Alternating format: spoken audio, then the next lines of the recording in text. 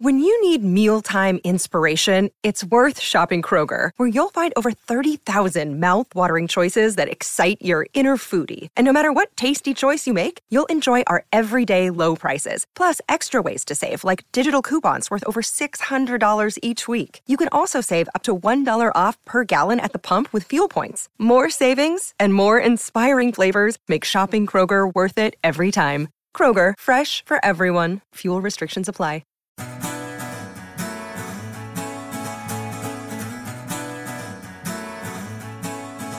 You actually took over for Larry King. And about a month into my tenure, he finally snapped and he said, he gave an interview and he said, watching Piers' show is like watching my mother-in-law drive my favorite Bentley over a cliff. How did that gel with people who thought, nah, he's a jerk? I take people as I find them. I heard you were a horror story, and yet to my pleasant surprise, you turned out to be just mildly disagreeable. Can you turn his mic off? Somebody pull the plug on this guy.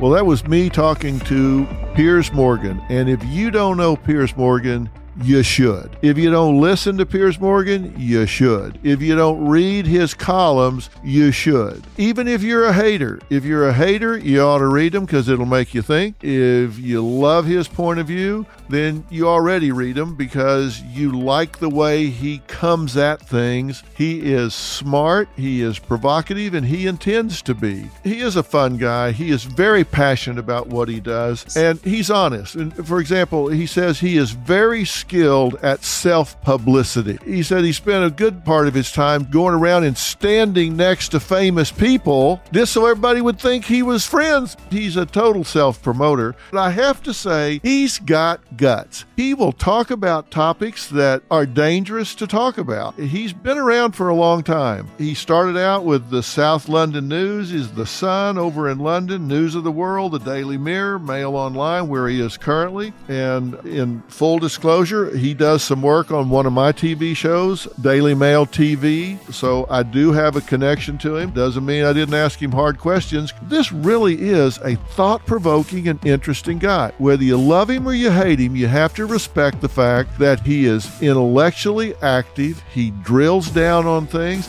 and he speaks his mind. We're going to have some of these controversial, most provocative columns on drphillintheblanks.com. So let's listen to what he has to say. We're going to do that in less than 1 minute. This episode is supported by FX's Clipped, the scandalous story of the 2014 Clippers owner's racist remarks captured on tape and heard around the world. The series charts the tape's impact on a dysfunctional basketball organization striving to win against their reputation as the most cursed team in the league. Starring Lawrence Fishburne, Jackie Weaver, Cleopatra Coleman, and Ed O'Neill. FX's Clipped, streaming June 4th, only on Hulu.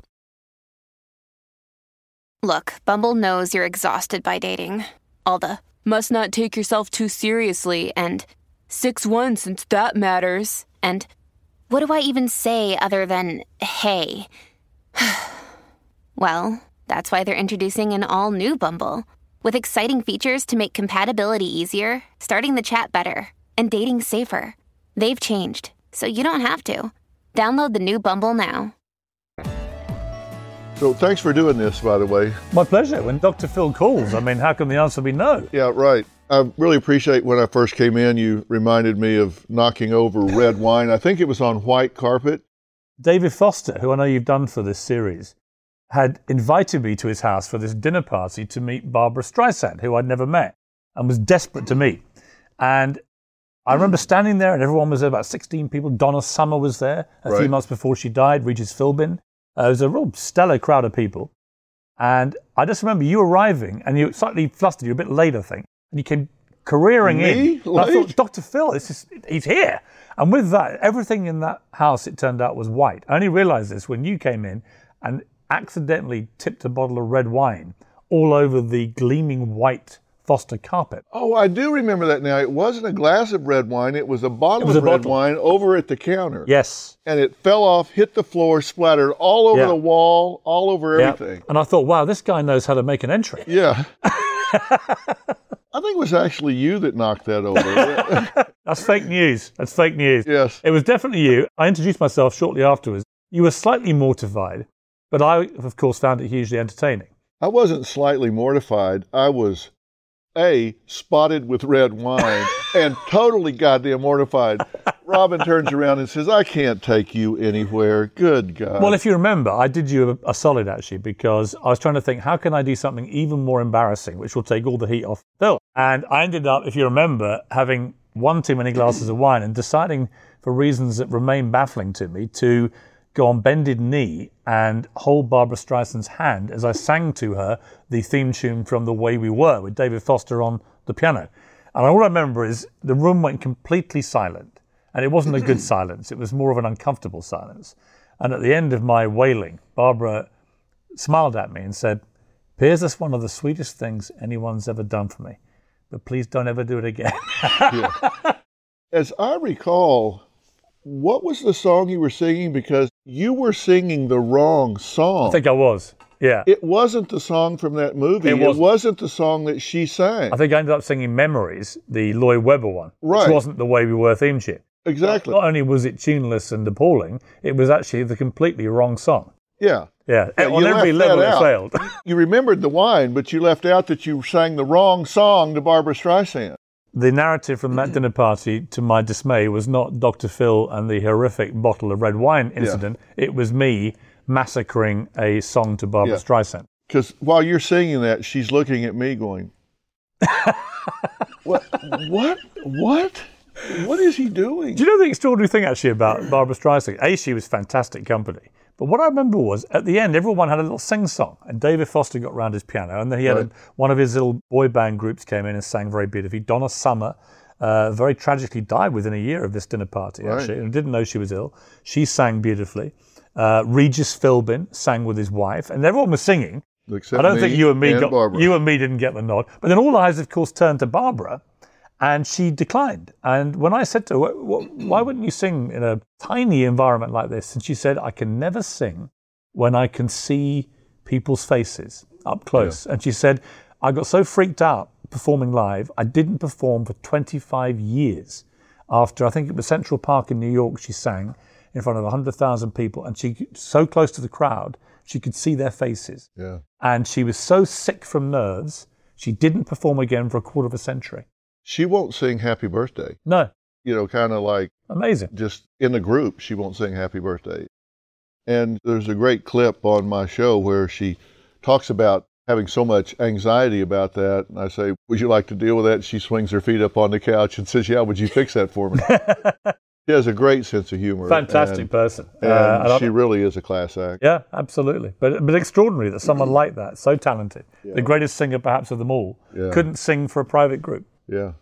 But she's funny, she's witty, she's fun to be around. I mean, she's been to our home and we've had fun. I mean, it's just been... One of my favorite dinner parties ever that night. Yeah. Even without the wine, it was fun, right? So what did your mate say after you sang the song? I told you what mine said after I spilled the wine. Celia, my wife, she just had that face that she puts on, unfortunately, rather too regularly, where it's like, at what point can I leave here with any modicum of my dignity intact? Yeah, you were trying to get her on your show. I was, and I got her on the show. Yeah. She came on, we did a 1-hour special, one of the best interviews that I think she's done, he says immodestly, but she was great. Yeah. And I loved it. To this day, she remains one of my favorite interviewees ever. As you say, funny, sharp, brilliantly talented, a pleasure to meet. You actually took over for Larry King, and you had that show from 2011 to 2014. Yeah. When Larry was on, I probably did his show 50 times. Yeah. I guest hosted for him probably 25 times. I hosted his 70th birthday surprise, where it started out, the first 10 minutes of the show went normal, and then I stood up and said, okay, stop. You come over here. I'm coming over there. I'm the host tonight. This is your 70th surprise birthday party. And we had like 48 guests. Side story, about 10 minutes in, the prompter eats itself. So I've got 48 guests all over the world by satellite and in studio, including Mike Wallace. no prompter. So I'm thinking all I got to do is get to the end of the hour and I'm finally done. I get to the end of the hour and they say in my ear, network has called, this is going so well they want to extend 30 minutes. Going, oh shit, are you kidding me? I can't believe it. I do that show like 50 times, guest hosted all of these times. You take over the show for 4 years. I never got invited onto the show. You did get invited? No, I did not. Really? I did not get invited onto that show. Are you serious? I got invited one time to come talk about some topic for a segment. And I said, tell them to kiss my ass. If I am not worthy of being the topic, if I'm not worthy of being the guest on the show, tell them to kiss my ass. This is revenge today, isn't it? Yeah, this is takedown. You waited a long time for this. I'm just telling you what's happening from this point forward. Well, I can only apologize. It certainly wouldn't have been anything personal. I love you. Never was I invited to be on the show in 4 years after being probably the most frequent, prolific guest ever on Larry King. I was never invited to be on your show. I was just playing hard to get. Yeah, it worked. You're still eating away. No, it doesn't bother me at all, son of a bitch. I thought that was so odd, because I am such a big fan of yours. Well, the only person that took it worse, my show, than you, was Larry himself, who about a month after I started, I was trying to say all the right things. I said, look, this is like following Frank Sinatra at the Sands in Vegas and all that kind of thing. And Larry was having none of it. And about a month into my tenure, he finally snapped and he said, he gave an interview and he said, watching Piers' show is like watching my mother-in-law drive my favorite Bentley over a cliff. And so CNN were like, don't respond, all right? Just please don't get into a war with Larry King. You're not going to win. I went, okay, but of course I'm British, and the Brits, if someone punches us in the face, we're always going to whack back. So about a week later, I was doing some red carpet thing, and they said, so what do you make of Larry King saying, your show reminds him of his mother-in-law driving his favorite Bentley over a cliff? I went, well, to be fair to Larry, he's an expert in mother-in-laws. He's had 8 of them. I think Larry grudgingly admired the gag, actually. Yeah, he had to, because I know him. He would like that. But no, this isn't revenge. But I was surprised because I've been a huge fan of yours. I love your columns. I love your wit. Is it your objective to be provocative? Yes. Define provocative the way you use it. What's your objective when you write these columns? Well, one thing I would say is with the columns, as with everything I do on television, the opinions I espouse are sincerely held. It's what I genuinely feel. That's clear. I don't think you can be an authentic columnist. No, you don't make stuff up. That's clear. No, so these are things that I've thought about, and I take a position on stories of the day, whatever it may be, and there's a sort of rhythm and art to a column where you have to set up the column, you have to explore the debate, and then you must come down, in my opinion, with an opinion. I think we live in an era now where everyone's on social media, everyone's got opinions. They want to be told what to think about stuff. And I think that if I provide any public service now, it's to stimulate proper debate in an era when I'm really concerned that the old-fashioned style of democratic debate is getting crushed. That universities in America, in Britain, and all the places that once revered free speech now delight in no platforming people and shutting down any opposing views. I want to try and constantly challenge that slightly snowflakey way that we're all going and say, look, there's nothing wrong with opinion. There's nothing wrong with disagreeing with people's opinions. And you must be prepared to have a democratic debate about stuff. Otherwise, no one gets anywhere. What I like about the columns is they get huge responses, good, bad, and ugly, but they stimulate, encourage free and open debate. I don't agree with every position you take in every column, but I have to say, in the main, we think a lot alike. Right. Which is really frightening to me. Quite disturbing for me, actually. Yeah, isn't it? Yeah. You say, I think, what a lot of people are afraid to say. You give a voice to what is not necessarily politically correct because there's not much that is politically correct anymore. Right. I do a show that deals with a lot of very touchy topics, and it's really hard to do it without offending somebody some way. I mean, even in mental health, because there are different positions on mental health. Right. Some people think it's this way, some people think it's that way. It's hard to not offend somebody all the time, but you tend to offend a lot of people a lot of the time. Well, I'd rather say, look, if you're going to be offended by an opinion, a forthright opinion, then just don't read my columns, because I will offend you. There's going to be somebody somewhere who finds everything I ever write offensive. But they are honestly held opinions. And I do think we're living in an era, as I say, where there's a sort of mob mentality to opinion these days, driven, I think, by social media. Twitter will take a position about something. And, woe betide anybody who dares to say, well, I don't agree. And often I find myself, I don't agree, actually, with the Twitter mob opinion. And the reason for that is Twitter only represents a small fraction of the wider public. I'm sure you know this, is that actually things like President Trump and Brexit in Britain, for example, they happen and Twitter can't believe it. Twitter's like, how did this happen? Everyone in my Twitter feed told me that they agreed with me. They operate in this weird echo chamber, which often bears no relation to how the wider public are feeling about things. I don't think my positions on stuff are particularly controversial or indeed unpopular. I actually think it's the opposite. I think the Twitter mob is more unpopular than it thinks it is. It's the silent majority. Right, which is big. It is. It's the silent majority. And my attitude about it, and I'm in my 17th season on Dr. Phil right now. That's after 5 years on Oprah. So I've been doing this 22 years. And I made this decision a long time ago. You're going to make somebody mad, whatever you do. Right. So you might as well do what you want to do because somebody's going to be upset. So I might as well make myself happy. And don't you think the key is to be true to yourself, right? That's what I mean. I might as well make myself happy. People may hate me for my opinions. They may disagree with a column I write, something I say on television. But what they can't hate me for is not being authentic or true to myself, because I believe what I write and say. I can have my opinion changed. People can persuade me that I'm wrong, perhaps, or events may happen which change my perspective on something. But when I write these things or say them on television in real time, I mean them. And I will always defend anybody's right to have an honestly held opinion. And that's gone away in America right now. Right. There was a story yesterday on the Daily Mail website that 25% of millennials believe they have post-traumatic stress disorder, PTSD, because of the Trump victory in the 2016 election. Now, my brother is a British Army colonel, currently serving in Afghanistan. I have met some of his men and women who suffer from PTSD from serious injuries they're sustained in battle.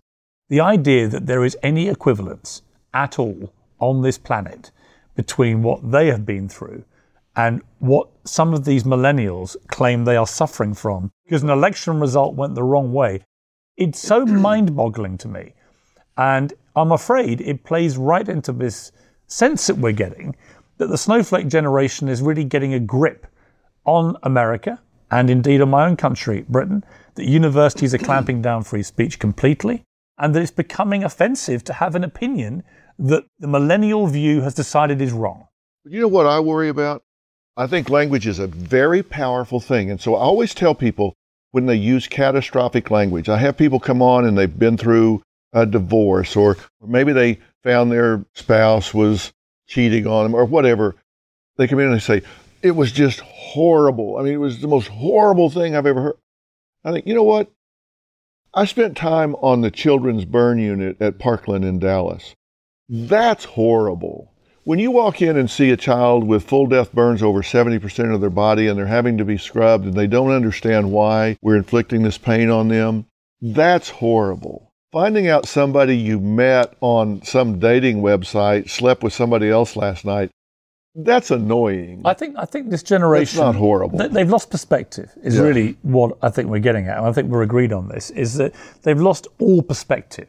I remember talking to my grandmother a lot, who was in her late teens in World War II, about what life was like for someone who was 17, 18 in World War II in Britain, when the bombs were dropping down on your heads, Yeah. And there's no doubt that they had a resilience to them, which I think stood them in great stead for the rest of their lives, which allowed them to deal with what I call the normal rough and tumble of life.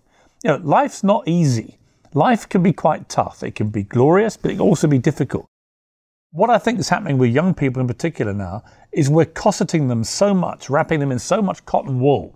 At school they can't ever lose anymore. They all have to win a participation prize for competing at sport. Well, why? Why can't they lose? Everybody gets a trophy. Right. This whole culture seems to me designed specifically to leave them ill-prepared for real life. There's actually a precedent for this because back in the 60s and early 70s, they did something called a teaching machine. And they went through a procedure where they taught students in such small steps that they never missed anything. So they would say, the capital of Kansas is, and then they would give them the word Topeka. Then they would say, Topeka is the capital of Kansas. And then they would say, Kansas has a capital, it is. With such small steps that they would go through all of this and they would go through it, they would make 100. And they actually did learn the material. They mastered the material, no doubt. They actually knew what they needed to know. But then they put them back out into the general school population and they took a test that wasn't fed to them in that way and they made an 84. They were wailing in the halls. They thought their self-image was ruined. They thought it was a success-only journey. And when they found out, no, it's not a success-only journey, there are bumps along the way. You get dinged up along the way. They had no coping skills whatsoever. I feel like we're headed that way again. Yeah, I've got 4 kids. My boys are 25, 21, 18. My little girl's nearly 7. And I've said the same to all of them. There's nothing wrong with losing, but it's better to win. Better to win in life. It's better to be mentally strong and to be resilient, to come through tough stuff stronger than you went into it. I said, life will deal you curveballs. It will. And you've got to be strong enough to deal with it because outside of death, you're going to still be around to have to pick up the pieces. So you may as well learn how to do it in a way that doesn't suck you down. Yeah. You haven't been that way, and you've done a lot of things that people probably don't know about. In 1994, you became the youngest editor of a British national newspaper in 50 years when you were appointed editor of News of the World by Rupert Murdoch, and you were 28 editor. That's unheard of. It was a very strange thing. And I remember Rupert Murdoch flying me to Miami, walking me along Miami Beach with our shoes and socks off for 3 hours, talking about life and the universe, never once mentioning what I was doing there. I was the editor of the show business column in the Sun newspaper, and these were his 2 big tabloids in Britain, 2 of the biggest selling papers in the world at the time. And the News of the World was number 1. It was the most read newspaper in the world. And he introduced me to somebody at a party that night. And I'd been with him for about 10 hours by now. And he said the words, this is my friend Piers Morgan from London. He's the new editor of the News of the World. That's how I found out. That's how you found out you had the job? That's how I found out. You didn't even know you were there to talk about the job. I had no idea what I was doing there at all. Really? Yep, really. And then he flew me to New York in his private plane, and we talked newspapers for the whole time. It was like a masterclass from somebody who understands the business of newspapers, how they're produced, how they're marketed, how they're sold, how they're edited, better than anyone I've ever worked with in my life. And at the end of it, I took my bag off his plane. He said, okay, Piers, good luck. You're going to be a great success. Don't worry about it. Off you go. And I flew back to London that night. I was thinking, what the hell just happened? And I stayed good friends with Rupert over the years. And I was at a dinner party recently where I finally got to really thank him. At about midnight, we had a couple of glasses of wine. I said, I just want to thank you, Rupert, because actually without you making that huge leap of faith on a rookie, that's all I was. I was a rookie. He just had an instinct. And I said, if you hadn't done that, then the rest of my career could have been very, very different. I think at some stage in all our lives, you need somebody somewhere to go, I'm going to take a punt on this guy. Were you overwhelmed? Were you scared? Were you excited? I mean, come on, 28 years old. I was apprehensive. I was certainly very excited. I certainly think that what I would say from memory was there's a fearlessness of youth, which is very useful in that situation. And I think I walked into the newsroom and I could see a staff that was 98% younger than me, and I was the boss, which was a very weird dynamic. But I also felt, well, look, I've got this opportunity. Expectation levels are very, very low. There's only one way to go here if I get it right, which is up. And we began to break some big stories. And the more stories we broke, the more we got talked about, the more the sales figures increased, the more I could feel the room beginning to move with me. And it would be like running a sports franchise or whatever it may be. It's really about leadership and about making things work. If it works, then you tend to take people with you. If it doesn't work, you don't. How long were you in that job? I was in that job for just under 2 years, and then I got poached by the rivals. the Daily Mirror. And to be honest with you, I was getting quite bored with the pace of a once-a-week newspaper. I was still under 30. I was very full of energy. We'd had a brilliant couple of years. And the Daily Mirror came along and they offered to double my money and give me a daily paper. But of course, it would mean going up against Rupert Murdoch now. And that in itself actually was an extraordinary challenge and one that I thoroughly enjoyed, even though I have to say he normally won. You were at the Daily Mirror when the phone hacking scandal took place. What was your position in and on all of that? I was aware of this thing called phone hacking. I was never involved in phone hacking, despite a lot of my opponents' attempts to try and drag me into it. I was investigated pretty thoroughly. I employed probably 1,000 journalists over the 10 years I was at the Daily Mirror. Not one of those journalists has ever been arrested or charged or convicted of any offence in connection with phone hacking. So, I'm very comfortable about my position about it. Having said that, I think it was something that clearly for the industry was a very bad thing. I think that ultimately you had a bunch of lazy journalists who were trying to cut corners by hacking into people's phones and getting stories. And I think that they paid, in some cases, a very heavy price for that. And rightly so. I think the industry woke up, realized it was wrong. And thankfully that won't be happening again. But to those, who to this day on Twitter, I get people saying, you did this, you did this, you did that. I did not hack a phone in my life.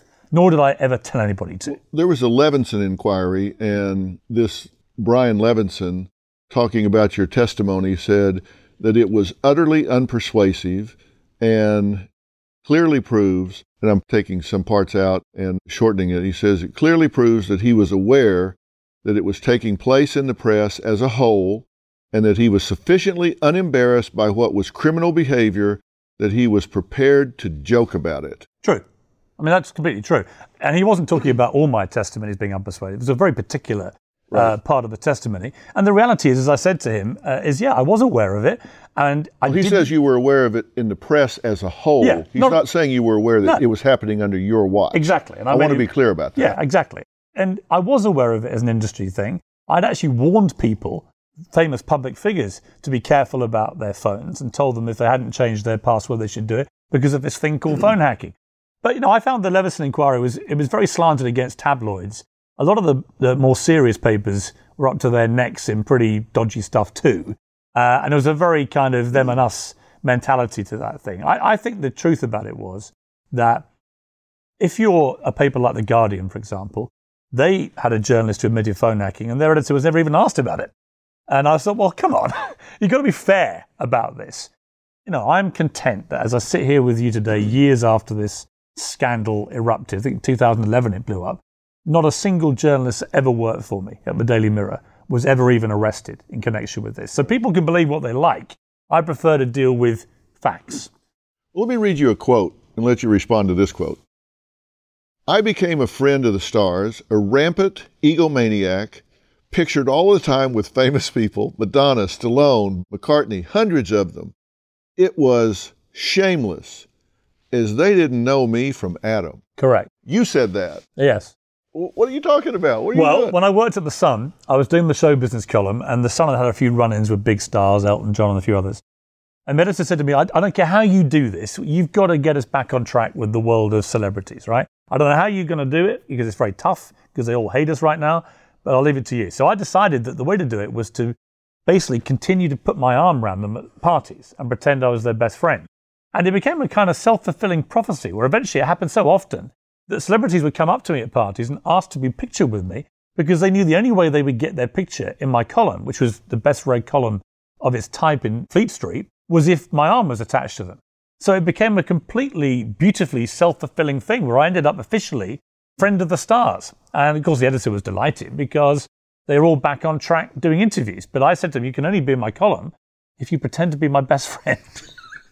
So they would all see you with this person, so they think it must be the thing to do. Yes, they think, well, they were more cynical than that, Phil. They were like, I'm only going to get the space in this column to promote my album or my film or my TV show if I put my arm around this guy. So I looked like I was the most popular person in the entire world when it came to celebrities. In fact, it was, I think, a mutually self-interested and fairly distasteful exercise. Yeah, but you were good at it. I was the best at that in the world. I was the best at convincing people I was a friend of the stars. Yeah, because I've seen you on your knees singing to Barbra Streisand. My biggest hit, actually, the first time I came to LA, I'll never forget this, because I now have a house very near here, the Beverly Hilton. You've never put your arm around me for a picture. Of course, I was never on your show either, so I guess that says a lot about that. There is a theme developing here. There's a pattern here. You are a neglected man when it comes to me. I can only apologize. Obviously doesn't bother me. So, Frank Sinatra's 75th birthday party at the Beverly Hilton, and I've flown in from LA that morning, my first time ever in LA. And I remember, I'm friend of the stars. I didn't even know this party was happening. It's happening in my hotel, and someone says it's Sinatra's 75th. They're all coming, everybody, right? So I go and hire a tux, and I stand outside. And for the next hour, the biggest stars in the world come in to Frank's party. Only while they're all milling around the foyer, I'm bouncing around getting pictures with them. So the Sun on Monday just had about 30 pictures of me with everyone from Sinatra to Burt Reynolds to Eddie Murphy to Stallone to Schwarzenegger, everyone at this party. And there's my gurning head next to them as if I'm the most popular guy in the room. I was more popular than Sinatra at his own party. Did you go to the party? No, I wasn't invited. You never got in the door? No, once they all went in, I took my tux off and went home. Went upstairs to my room. I was Billy No Mates after that, but of course my editor didn't know that, nor did the readers of the paper. All they came away was, Frank Sinatra loves this guy. Frank Sinatra had no idea who I was. Least of all what I was doing at his party. Oh my God. Who took the pictures? Just the wire services? No, the photographer had flown with me. He's a good friend of mine. Oh, I see. And he just said to me, look, you just do your thing. I'll take all the pictures. And you just stand by people, I'll get the pictures. Happy days. Happy days. I'd cracked Hollywood just by basically hiring a tux. Yeah, we should write that down. You got that down. I'll do that enough. I may actually get in his column or something. Tell you what, we're doing a picture at the end of this, and I will put it on my Twitter feed to 6.5 million people to make you feel special. I don't know if I want a picture now. It's like my wife says, if I have to ask you for a compliment, it doesn't mean anything. It doesn't mean anything if you have to ask. All right. Look, you do have a connection with a lot of celebrities. In fact, you said there's a transaction. I wrote it down. You said that regarding celebrities' privacy, that they could not manipulate the media to further their own needs without accepting the consequences of a two-way deal. Yeah.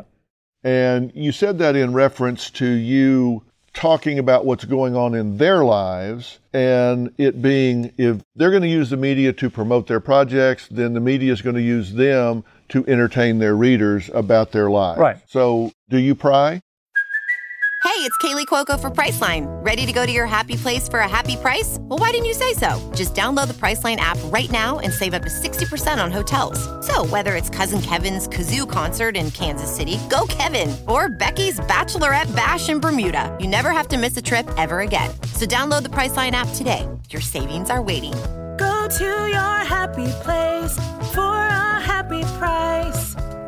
Go to your happy price, Priceline. This episode is brought to you by Shopify. Whether you're selling a little or a lot, Shopify helps you do your thing, however you cha-ching. From the launch your online shop stage, all the way to the we just hit 1 million orders stage. No matter what stage you're in, Shopify's there to help you grow. Sign up for a $1 per month trial period at shopify.com/special offer, all lowercase. That's shopify.com/special offer. The first page of a book never tells the full story. And those news alerts and headlines, like the ones we get on our phones, don't even scratch the surface of what the story is really all about. Stories are like people, multi-layered and complex. It takes some digging to find the truth, but when we find it, it can change our world. We like to dig. The news on Merritt Street. Essential television. Well, I'm not really in a position to pry anymore because I don't run a newspaper, but certainly when I ran a big newspaper, we would cover the lives of celebrities. And my yardstick was always, in terms of what is this fabled phrase, the public interest. If you said, as a celebrity, I'm going to sell my wedding to People magazine for $1 million, right?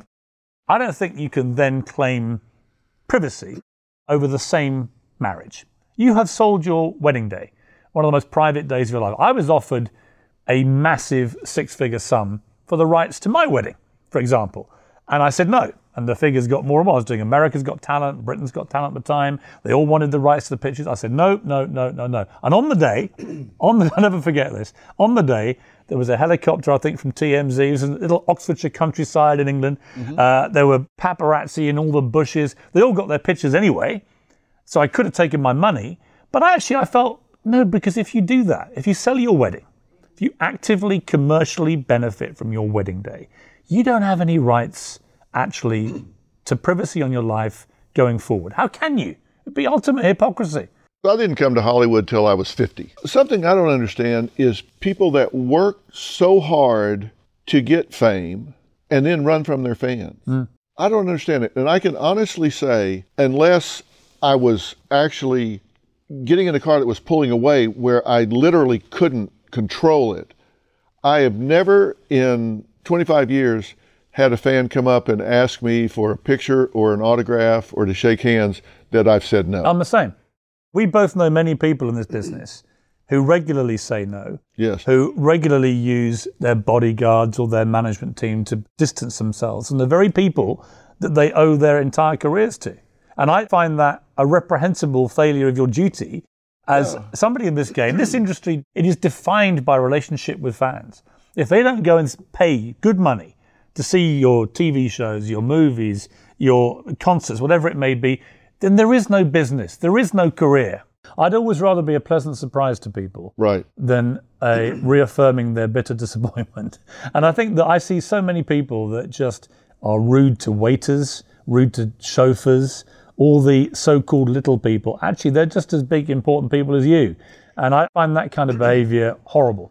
I wonder what people thought that decided that you were a cold-hearted asshole, that when you were on the talent shows, you gave yourself away because you were very soft-hearted and you told the truth, but you were very soft-hearted and very protective of people getting bullied. Yeah. And how did that gel, I wonder, with people who thought, nah, he's a jerk? I think that... Because you didn't let anybody get bullied ever one time. I watched all the time. You never let anybody get bullied. No, and I didn't like that. And I think that's when those shows take a bit of a dark turn. And it's not about that. It's about finding and unearthing gems, really extraordinary, talented people. I see a lot of famous people that I have personal knowledge of who have angelic reputations that they play up to all the time. They're always doing stuff for charities and this, and they're the holiest of thou, and they're so self-righteous, and they're always virtue signaling on social media about every cause. And I know them to be complete douchebags in real life, right?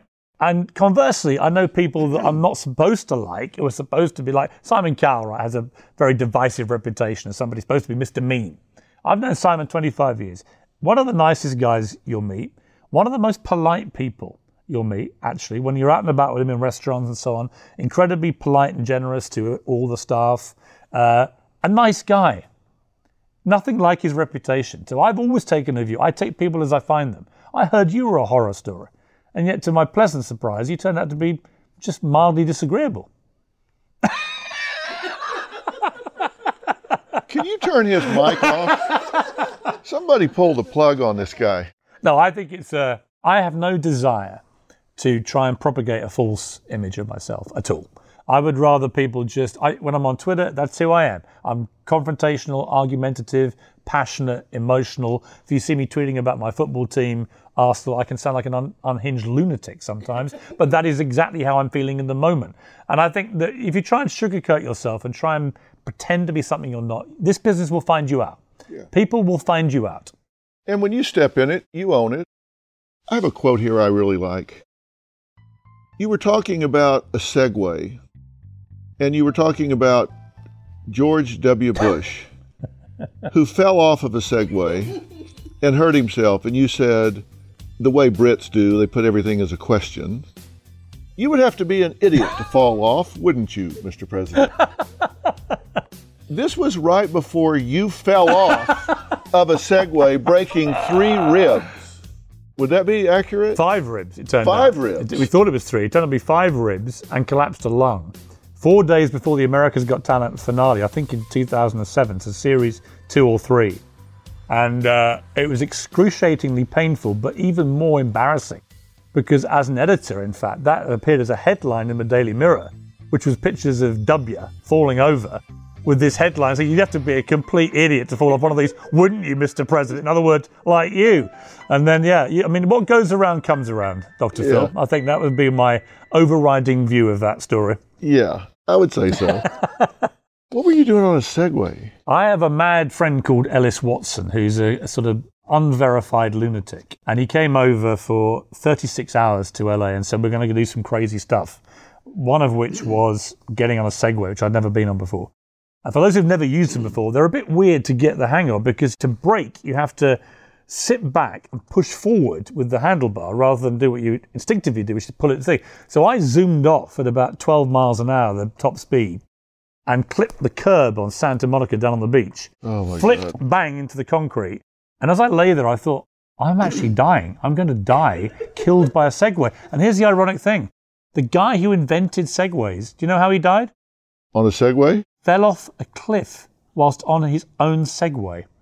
The guy who invented Segways. So these things are more dangerous than you think. Oh, you wouldn't get me on one. I'll never go near one again. You know, for a reasonable athlete, I have the worst balance of it. I have to concentrate to sit here in this chair. I mean, seriously, I could fall out of here any second. You know, you've done the talent shows. You've done a lot of stuff, a lot of different things. America's Got Talent, Britain's Got Talent. You even did Celebrity Apprentice. You did a follow-up to Celebrity Apprentice. You won in, was it 2008? Yeah, the first series. Yeah, you won the United States celebrity version of The Apprentice. Mr. Trump referred to you as ruthless, arrogant, evil, and obnoxious. I think he meant that as a compliment. Yeah, I think he did. Well, I think coming from him, that would probably be a compliment. Well, so I can round that story off for you, because those were the last words he said to me before making me the winner. And when he won the presidency, I sent him a note, and it had that quote that he said to me, and I replicated it for him. I said, Mr. Trump, you've been ruthless, arrogant, obnoxious, you're possibly brilliant, I don't know, but you beat the hell out of everyone, and you're the President of the United States. It was the exact same quote, only spun into what he'd achieved, which was, you know, even more extraordinary, obviously. Did he recognize the quote? He laughed, yeah, he laughed. He's got a good, I mean, you know Trump well. I mean, for those who've known Trump a long time, I don't think he's as scary if you've known him a long time as he is to a lot of people, especially in LA and in New York, where they seem to just go nuts at the mention of his name. He is what he is. He's what we would call in Britain, he's a bullshitting trader. You know, he sold real estate for 50 years by piling them high, telling a good story, you know, playing a bit loose with the facts. That's what he is. And to try and pretend he's going to change himself at 70, forget it. Yeah, that's not going to happen. No. Do you think he'll be reelected? Yeah. I do. Yeah. And I predicted he'd win the first time when everybody else kept saying no chance. I remember seeing he had a 2% chance, 538, the data experts, gave him a 2% chance of winning the Republican nomination. And I said, nonsense. I said, you just don't understand. He is sucking up all the television airtime here, right? It's all Trump. And it is today. I sat this morning, and where are we? We're nearly 2 years into the administration. I sat this morning and watched US cable news for 3 hours. It was 99.999% Trump. It was so exhausting. I had to go back to bed. I just thought he's not just the news, he's all the news. Yeah. There is nothing else. Yeah. It's just Trump.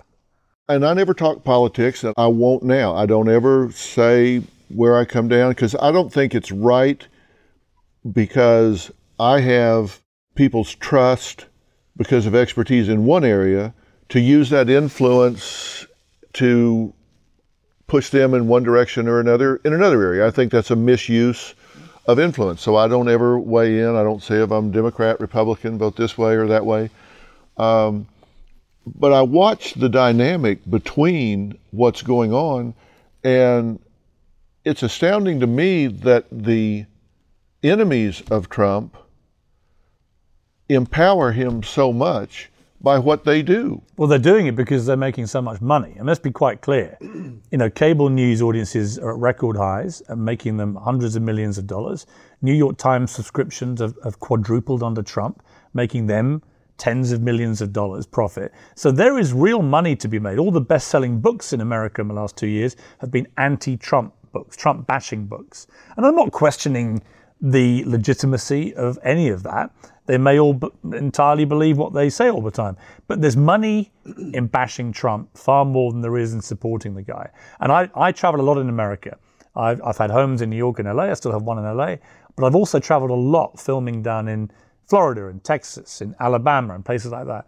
There's a completely different mentality towards President Trump than you get on the coast. It's like two worlds. Absolutely, two worlds. Yeah. No question about that. You interviewed Trump in January of this year, and they did a poll, and 88% of the respondents to a Radio Times Twitter poll viewed you as not being tough enough on him. What do you think of that? Well, I've interviewed Trump probably 40 times in my career, and I've always been exactly the same with him. He's one of those guys where if you try and go into combative a way, A, the interview doesn't last very long, and B, he tends to be very combative back and shuts everything down. I prefer with Trump to get stuff on the record. He's the President of the United States. I try to cover as much ground as I can in my allotted 20, 25 minutes, whatever you may get with him, and just get him on the record about stuff, because actually that's what's most important. There is a kind of sense amongst those who never get near Trump that if they interviewed him, they would smash him over the head, with a metaphorical hammer well, they get about a minute if they tried that, and they'd be removed. Right. So you've got to have a reality check about these kind of interviews. When I see people interview any president of the United States going back 30 years, I don't remember anybody taking a hammer and whacking the president metaphorically for 10, 15, 20 minutes. It doesn't happen. No, it's not going to happen. You've got to show. I believe in showing respect to the office of the presidency. As long as Trump is president, I will respect that office. I'm a visitor to this country. I'm very blessed to have had a great long-running career in this country, which I'm very proud of and very grateful for. I have a house here. My daughter was born in America. And I think the least I can do when I sit down with the President of the United States, even if he's not my personal politics, which he's not, is to show respect to the office. And I will continue to do that. Right. What did you think of the Women's March on Washington in January 17? Well, I wrote a column just saying I didn't see the point of it. If the point was just to howl abuse about Trump, fine, then say that's what it is. Don't pretend it's really about fighting for women's rights or gender equality. If it had been that, I'd have marched with them. But it turned into this horrible slangy match. Madonna giving some hysterical speech saying that she wanted to firebomb or dreaming of firebombing the White House and so on. It was violent rhetoric. It seemed to me completely hysterical, no purpose, and it didn't really achieve anything other than everyone who went on the march felt better for themselves because they were screaming about Trump. But I keep saying to my liberal friends, and I'm broadly liberal myself, and I say to them, listen, at what point will the penny drop that screaming abuse at this guy not only empowers him, but it also makes it harder for you to beat him? The Democrats need to find a better, smarter way. Liberal celebrities do not help by just screaming about this guy 24/7. There's got to be a smarter way if you want to beat him. And that really was my point about the march was, look, I get you hate him. I get you find him incredibly distasteful in many ways. But if you want to unseat him, then these kind of hysterical marches with the rhetoric that was being used will actually help empower him. They won't damage him. What was the response to that? Well, I mean, people went nuts, because I was deviating from the Twitter mob view. Ewan McGregor, the actor, was due to come on my show, Good Morning Britain. And when he found out, he claims that I was hosting that day, he left the green room, walked out and tweeted, I will not appear with this man because of his views about the Women's March. And I was like, well, A, what's it got to do with you, what I think about the Women's March? B, you were supposed to be talking about your movie, which, by the way, sucks. So I was doing you a favour. And C, this was a guy, Ewan McGregor, who had worked with and lauded from the rooftops Roman Polanski, who last time I checked is a fugitive child rapist who's never been brought to justice for what he did. And I'm sorry, I don't see how that makes you Mr. Women's Rights. It makes you Mr. Big Hypocrite. So I don't mind being criticised when I write controversial columns, supposedly controversial, but I think you need to get your own ducks in order first, Mr. McGregor. And you said that? I wrote a column. And did he respond? No, he's gone a bit quiet. I just found the whole thing, it was so predictable. It's like I write these columns, everybody goes nuts, and yet I suspect 80% of them probably quietly agree with me. But they've been whipped into the Twitter frenzy to think this is the worst thing that's ever been published. And whatever the subject may be, I've done so many different types of issues. I defy people when they read the columns to feel as inflamed as Twitter has ordered them to be. What do you think about the tabloid press? I mean, I think the tabloid press in the UK is more salacious than the tabloid press in the US, which is hard to imagine. And I've been a target of that so much it's ridiculous. But what do you think about the tabloid press that puts these incredibly salacious, suggestive pictures, outrageous headlines that just simply aren't true? They're like three-headed alien babies and all of this kind of stuff. What do you think about the protection in America that celebrities have to prove actual malice? And you don't have that protection in Britain. No, in Britain, the onus is on the publishers to prove what they publish is true. Right. It's far more difficult, actually, the way the law is structured in our country than it is in America. The First Amendment in America basically gives most publishers the right to do what the hell they like, from what I can make out. Particularly if you're a public figure. Right, unless they can prove deliberate malice was behind what the decision was taken. I actually think that the British tabloid press is very robust and can be very aggressive when they're up against you. But broadly speaking, they're very popular for a reason. They're lively, they're provocative, they stir things up. And when I see some of the supermarket stuff in America, I think it's far, far more loose with the facts, perhaps, than the British counterparts, simply because the laws are very different. The actual malice law here gives them more leeway. Yeah. It's hard to prove, and even a paid source is considered a source. So you can pay somebody $25 to tell you something and say, well, okay, so they were wrong, but I had a right to rely. Here's what I think overall, though, about the press, which is, again, I come back to my brother, an army colonel, done several tours of Afghanistan, Iraq, and so on. My brother-in-law, my sister's husband, did the same. My grandfather, my uncle, a lot of military in the family. In the end, if the worst thing that happens to you as a famous person, as a celebrity, is that a paper or a magazine writes some crap about you that you don't like, or is untrue, right? Which is, to me, always unforgivable. If something's untrue, it's unforgivable. It should never be published.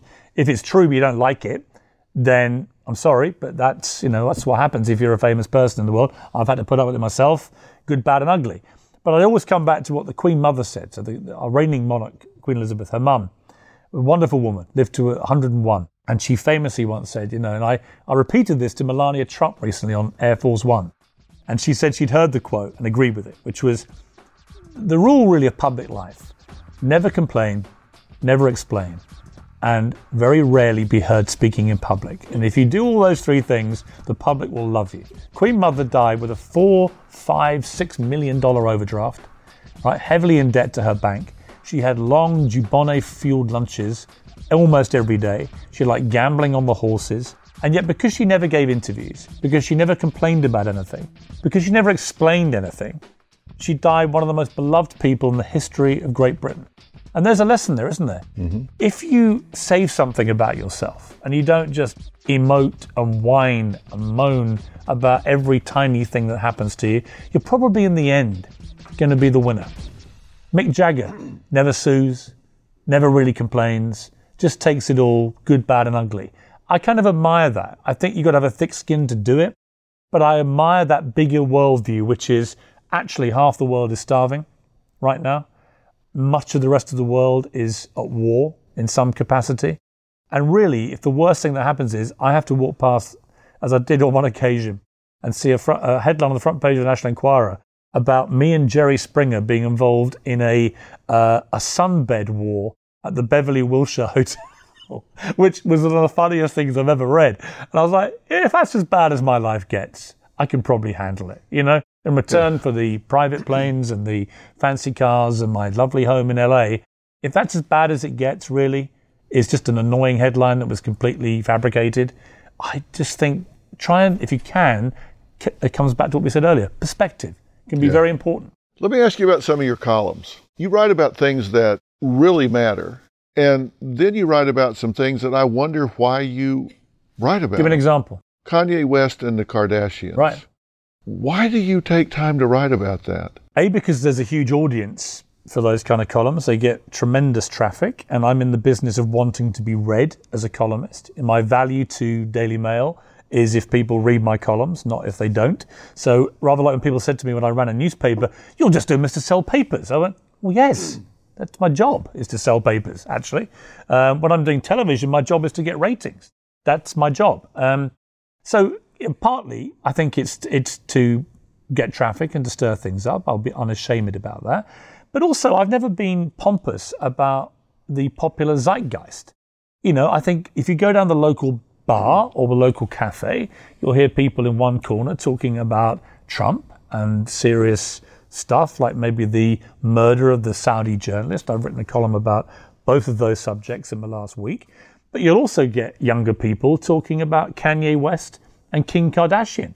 And if you consume yourself with such self-righteous pomposity that you can't accept that and think that the only things that matter are the serious things, I think you limit yourself as a writer. When I ran a major couple of newspapers in Britain, we tried to cater to everybody. We had serious content, we had trivial content.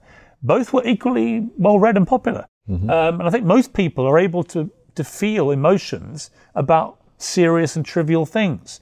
But journalists can get very pompous about this, and they can say, you're only allowed to write about war and famine.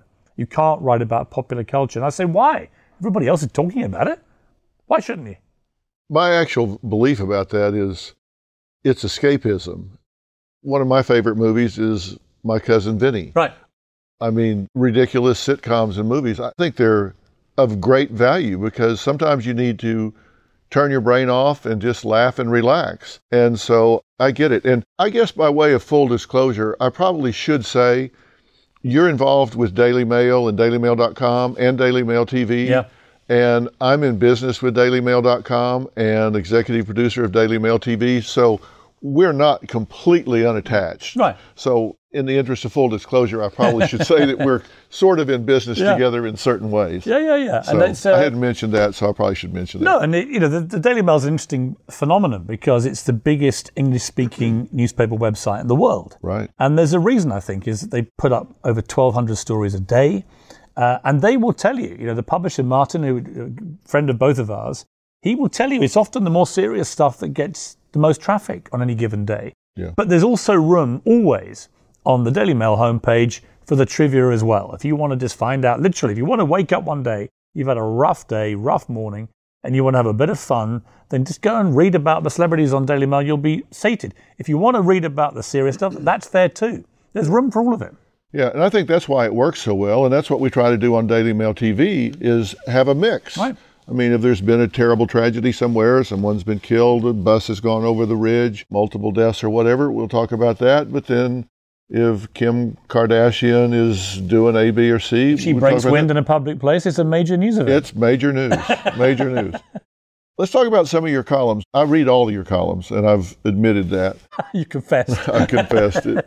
Your guilty pleasure. That's right. Here's the title of one that I found particularly interesting. Hypocrite Hillary's monstrously shameless and self-serving defense of Bill's abuse of power with Monica means no feminist can ever support her again. You called her out on that because here she is beating the drum about all of this with Trump and Stormy Daniels, is it? I mean, I'm so saturated, I've forgotten what it is. I just thought it was breathtaking. I mean, the idea that Hillary has positioned herself as a kind of this great Me Too campaigner, somebody who's always been at the vanguard of women's rights and feminism and so on, for her to just boldly say that what happened between Bill Clinton, who was the 49-year-old president of the United States, the most powerful man in the world, and a 22-year-old intern called Monica Lewinsky, was not in some way an abuse of power. No imbalance of power there. I mean, even Bill would admit it was an abuse of power, right? Obviously. And so the idea that she would somehow draw that distinction between, simply because it's her husband, what he did, when it was probably the most obvious abuse of power in all of these things, because he's the most powerful guy in the world and she was a much younger intern. So I just felt there was a real hypocrisy there. And one of the running themes of the columns will often be, when you get politicians in particular, just being rankly hypocritical. It's like, if you're going to be a politician, be consistent. And I think it resonates really powerfully with the public. But if you become a hypocrite, if you start to say one thing and preach another, you will get found out very quickly. Yeah, no joke. This refers to the hearings on Kavanaugh. You said the day D.C. should have died of shame as it watched two broken souls be publicly tortured over their past in a viciously partisan bear pit. What did you think about that? Exactly as I wrote. I watched it and I thought it was one of the most unedifying things I've ever watched. This was like the most gruesome kind of reality television that you could ever imagine, with two people who had by that stage had several weeks of the world's media converging on every tiny part of their lives, turning it over, throwing all sorts of wild speculation and claim and counterclaim into the ether. And I watched these two people, both in tears at various stages of their testimony. Both of them clearly almost broken people who had been bear-baited by the system, really, for the delectation of the public. There has to be a better way, doesn't there, than this? This is how someone is progressed to the Supreme Court of the United States of America. There has to be a better way than public humiliation in front of tens of millions of television viewers, because what I watched made me feel sick to my stomach, and I don't think the public interest was remotely served. In the end, I'll be honest with you, I ended up believing both of them. I actually felt they were both convincing. I thought his behaviour was a little erratic, perhaps, for somebody who wants to be on the Supreme Court, but I understood why he'd been accused 3 days before of being a gang rape leader. I mean, this stuff was completely out of control. And it's become hugely partisan. Justice Scalia, who I interviewed at the Supreme Court once, remarkably interesting guy, not my politics again, but I really enjoyed my time with him. Pretty conservative guy, obviously. And he was, I think, nominated. He got through, I think, 99-1. Yes, exactly. And yet he was far more conservative, I would argue, than Kavanaugh. He never had to have every stone of his life raked over in such a salacious and humiliating manner. And it's got worse. It's got worse over the years, and it will continue to get worse as long as partisan politics in America, which is the worst I've ever known it right now, as long as that dictates everybody's thought process first, above morality and above ethics, then there's a problem. And I'll tell you why I say that. Reverse the situation. Assume that Kavanaugh was a Democrat nominee. Everybody who took a position against Kavanaugh would have switched and defended him. And conversely, everyone who defended him on the Republican side would have automatically switched and attacked him. That's not about morality or about ethics. That's about partisan politics. And we all know that's what's happening. The problem that I have with it is that it is such a charade. Everybody knows it, but everybody pretends they don't. Yeah. And that to me is just, it's intellectually dishonest. I think that's exactly the phrase I would use. It is dishonest, period. Because actually it means people are no longer giving their honestly held views. Their first question is this a Democrat or Republican? And then all their view, whether it's some of the people involved in the Me Too scandal, where people race to defend people if they're Democrats, but race to attack people for the same stuff if they're Republicans, and vice versa, whatever it may be, everything is being seen through the prism of partisan politics, and that is a dangerous road. Here's one of my favorites. From porn star scandals, DUI shame, and agonizing sports oblivion to champion again, Tiger Woods just showed the world's self-pitying snowflakes what it takes to tackle life's curveballs. I loved that column. I love the title, and I love the column as well. Tiger has been through the ringer, and he fought his way back, and I think a lot of people attributed this to psychological issues, emotional issues.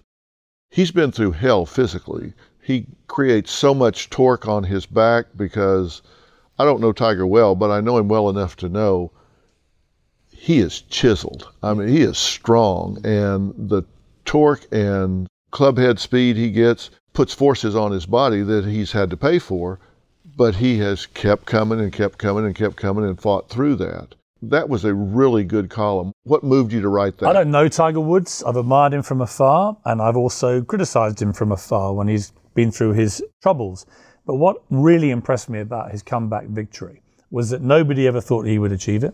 He'd been written off. He was number 1,198 in the world, I think, a year before that victory. He'd had multiple surgeries that people said he couldn't physically come back from. He'd had emotional torment with all that was going on off the course, with the fabled stories from Vegas and the breakup of his marriage and so on. And anyone who's been through that kind of thing knows that it's horrible stress and strain. You put all that together, and there seemed no possible way that Tiger Woods could win a major competition again. Not a major tournament, but just a big competition. And yet he did. And when he did, you saw the crowd swarming, almost to like a Pied Piper-like figure. You saw ratings explode for golf in a way they hadn't seen for a decade. And you realize that this young kid, who, remember, he'd been the first great black golfing champion in a sport that was predominantly white.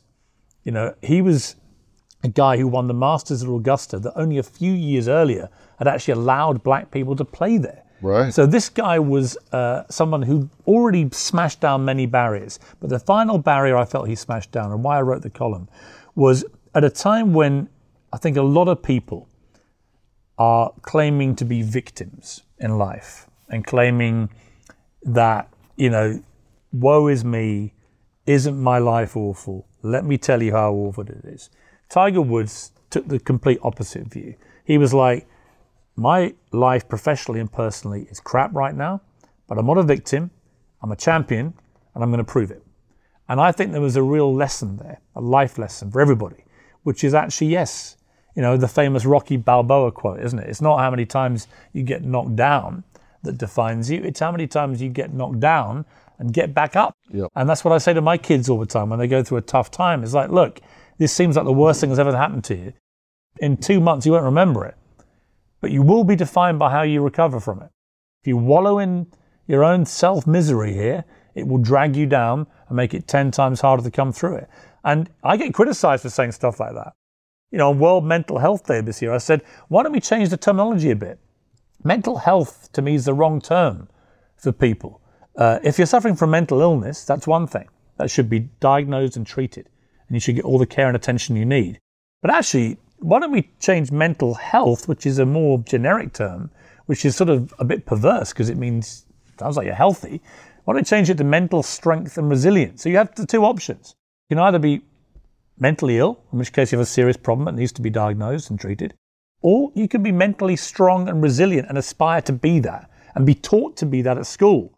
Athletes will all tell you. They have psychologists whose only job it is to make them mentally stronger, tougher under pressure, more resilient. Yet schools are reluctant to do this. They are reluctant to use terminology like mentally strong because apparently it implies that if you're not mentally strong, you're mentally weak. To which I say, we could all be mentally stronger.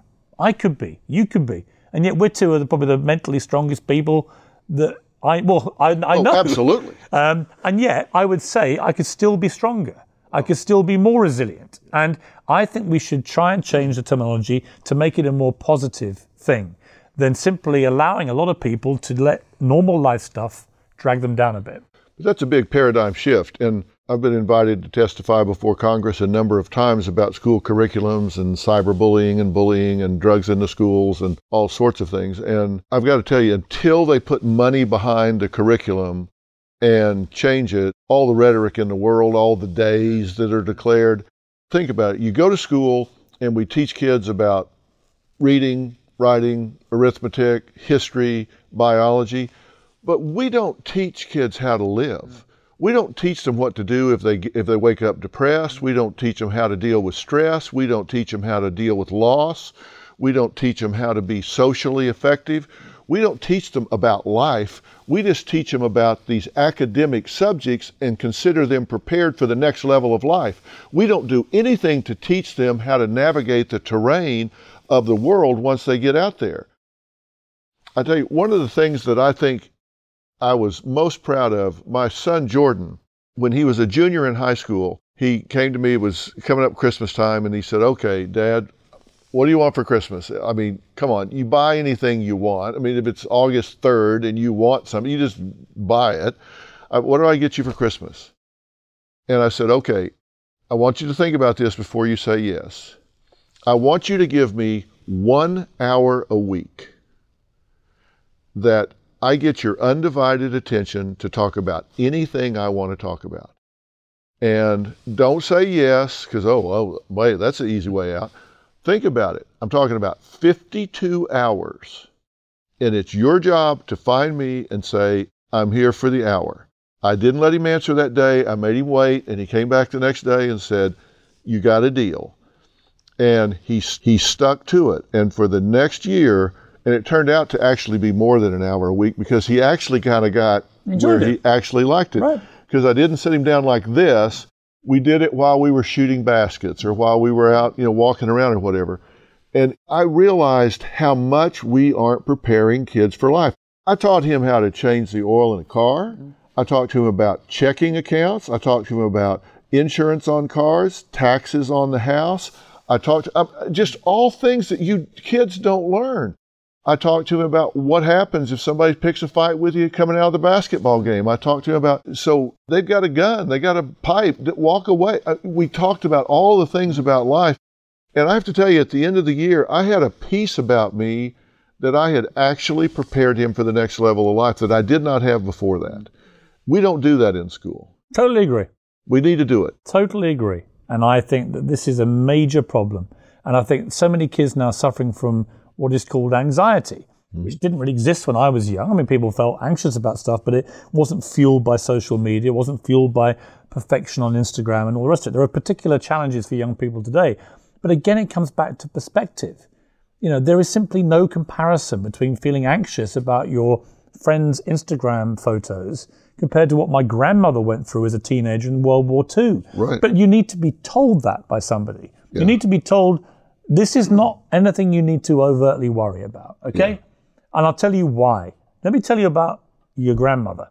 My grandmother, your great-grandmother. I had a conversation with my daughter the other day about my great-grandmother. So one of the toughest ladies you'd meet. And she was, because she lived through the war, which is why we're able to have freedom. And now, I think it's about perspective. It's about giving people an idea that actually what they're dealing with is not the worst thing in the world. Far from it. Yeah. In fact, it's just normal life. Joe, it's so hard to have a different perspective if you don't live it. Because some of those 52 hours, we went to places where kids didn't have toys. We adopted families and put up Christmas trees and gave presents. Our kids live in a bubble if we don't take them out of it. Absolutely. And there's no way they can know if we don't do it. And I got to tell you, I had such a peace after that. And we've got to do that in the schools. My boy's mum, my first wife, she was a ward sister at a hospital for many years. And she always told me the power of positive thought was hugely important in a patient's ability to survive and recover and thrive again. Hugely important. Unquantifiable. You couldn't medically define it. You couldn't diagnose someone with positivity. But if they had it, their chances of actually coming through stuff were immeasurably higher than if their entire perspective was negative. And that always lived with me. It's like, well, if that surely is right, isn't it? I mean, surely having a positive mentality, a glass half full rather than half empty mentality, has to, in the end, be a better place to start from. Clearly. And you're right. You have to have a place to start from. I always used to hear so-and-so had a philosophy of life. And I grew up thinking, I must not be very smart because I don't have a philosophy of life. I just get up every day and react to what's there. And then I started to realize I do have a philosophy of life. I just haven't really articulated it to myself. And then when I started doing that, I realized, you know what? I do have a strategy. Everybody has a way of being in the world. And mine was very commonsensical, and it's what turned into what is the show that I do. I mean, I get really down to basics. Like, people ask me sometimes, Dr. Phil, do you really think problems are as simple as you make them out to be? And the truth is, I don't think problems are simple at all.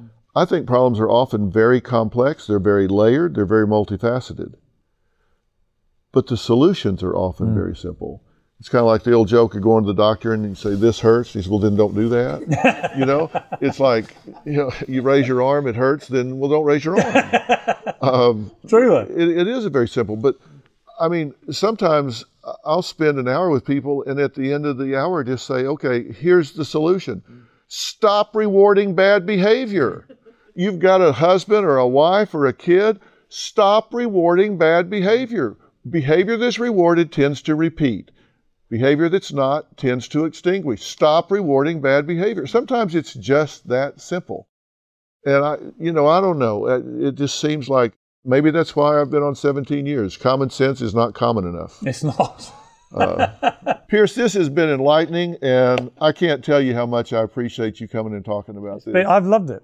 It's great to finally sit down with you and chew the fat. I really enjoyed it. What's next for you? What's next in your life? I'm going to have to come and get another talk show in America just so I can get you on as a guest. Yeah. Yeah, fat chance of that. I'll come to Britain and be on your Good Morning Britain show. I would love that, actually. Next time you're, please do that, yeah. I'll do that. I'll come and be on the show. Or I'll get in the green room and say, it's Piers Morgan? I'm out of here. I'm not doing this show. You know what was funny? When I came in today, we came through the Melrose Gates, the famous Melrose Gates of the Paramount movie lot. And I suddenly remembered the last time I'd come through those gates.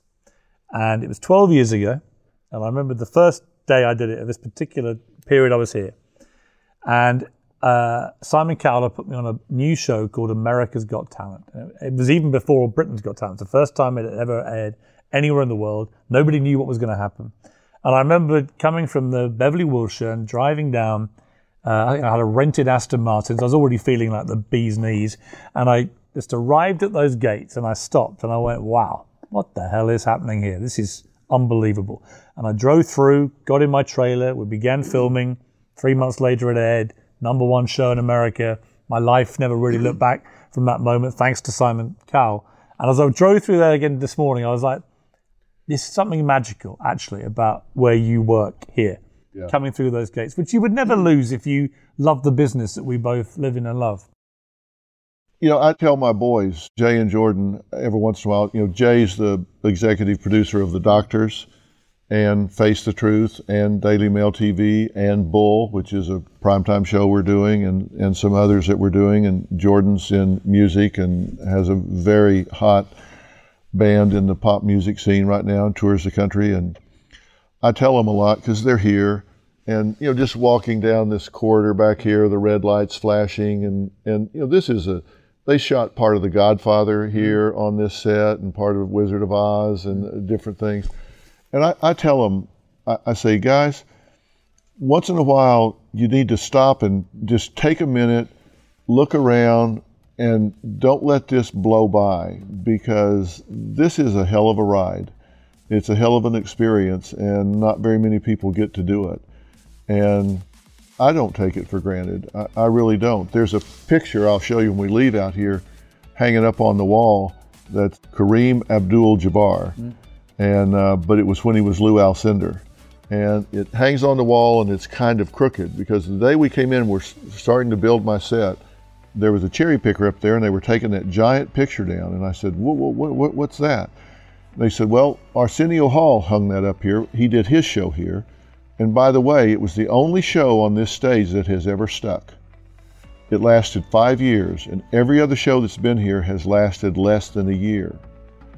And he just hung that up when he got here, and I said, stop. Leave that picture right where it is.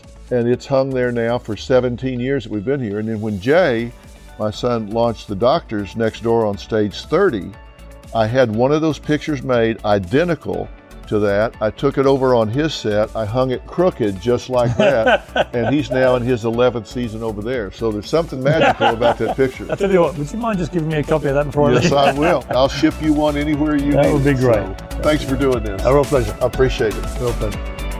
Find Fill in the Blanks in your podcast app and subscribe for free so you don't miss an episode.